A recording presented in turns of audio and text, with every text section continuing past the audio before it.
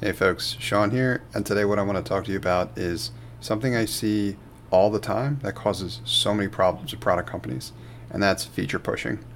That's really taking features that have only become ideas from inside your company walls and making it into your product, and then not having the desired effect that you and your team essentially were expecting. And this is such an easy trap to fall into for products that have found some traction, haven't found some traction, feel like they have product market fit, don't quite have product market fit. I see it with all of those combinations. So it affects almost every product company at some point in their life cycle. Now, there are some key symptoms that you can be on the lookout for to better understand whether or not the problem I want to talk about here is something that you're currently experiencing. I've seen it manifest in a number of different ways, and it's not limited to this list, but it definitely includes these. That's low utilization. So if you were daily active users or the traction that you're looking for in terms of your users, getting value out of your product and using it on a regular basis, that's one option that I see. Another possibility is sales have been slow.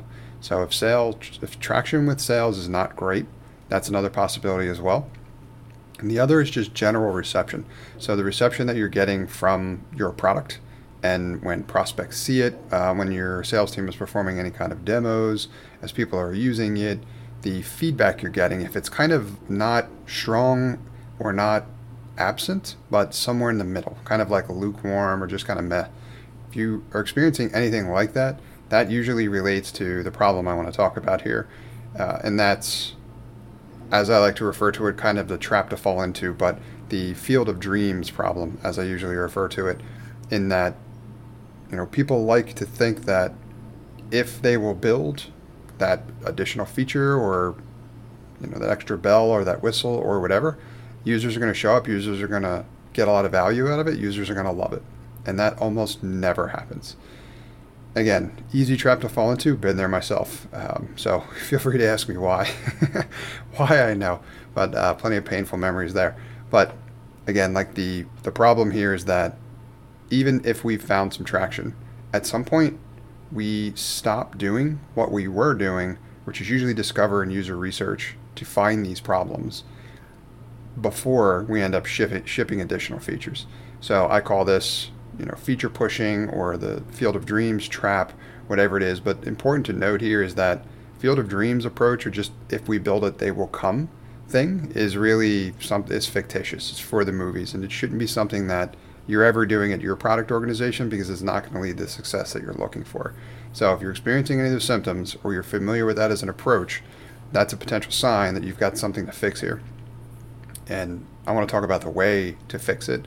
So a lot of the material here, I think, that is probably most appropriate. There's a ton of great sources out there, but the late great Clayton Christensen and a number of his, all of his incredible work, but the one book in particular I'm a huge fan of is Competing Against Luck, where he lays out his jobs to be done framework.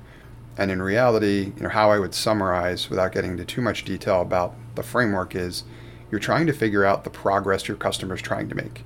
So if you've got a feature you're thinking about pushing or incorporating into your product experience, you need to be able to understand that from the perspective of your customer and the specific progress they're trying to make. What is it they're trying to do that not having that feature is preventing them from being able to do? And what are they going to be able to do if they get access to that feature? If you don't have that context, stop writing code. Just stop. Because if you don't have that context and you incorporate whatever feature you think is going to be great into your product experience, you won't just not make it better. You will actively make it worse because you'll be adding features and functionality that your customer definitely does not need that have not been properly validated. So that is a huge risk that ends up making for these product experiences that are clunky and awkward and frustrating for the user, trying to build for too many people, all of that type of stuff. So what you need to do instead is perform the proper discovery and again, figure out how to best understand the progress that your customer is trying to make, that feature is going to support. And if you're without that context, don't worry about pushing any additional features until you do, because you're only likely to make the problem worse. And that's going to keep you further and further removed from product market fit, or if you had it, that's going to cause you to fall out of it. Because remember, product market fit is a phase, not a milestone. So you can find yourself within product market fit just as easily as you can find yourself out of it. So I hope this information was valuable. I appreciate you listening. And if you're looking for any additional value, I tell stories like these all the time also over my email list, which is active and written by me. You can sign up for that at nextstep.io/learn. And on there, you'll have the ability to respond to these stories right from your email inbox and ask me specific questions about your environment. And all of that is free. So I'd encourage you to sign up there if you're looking for more value.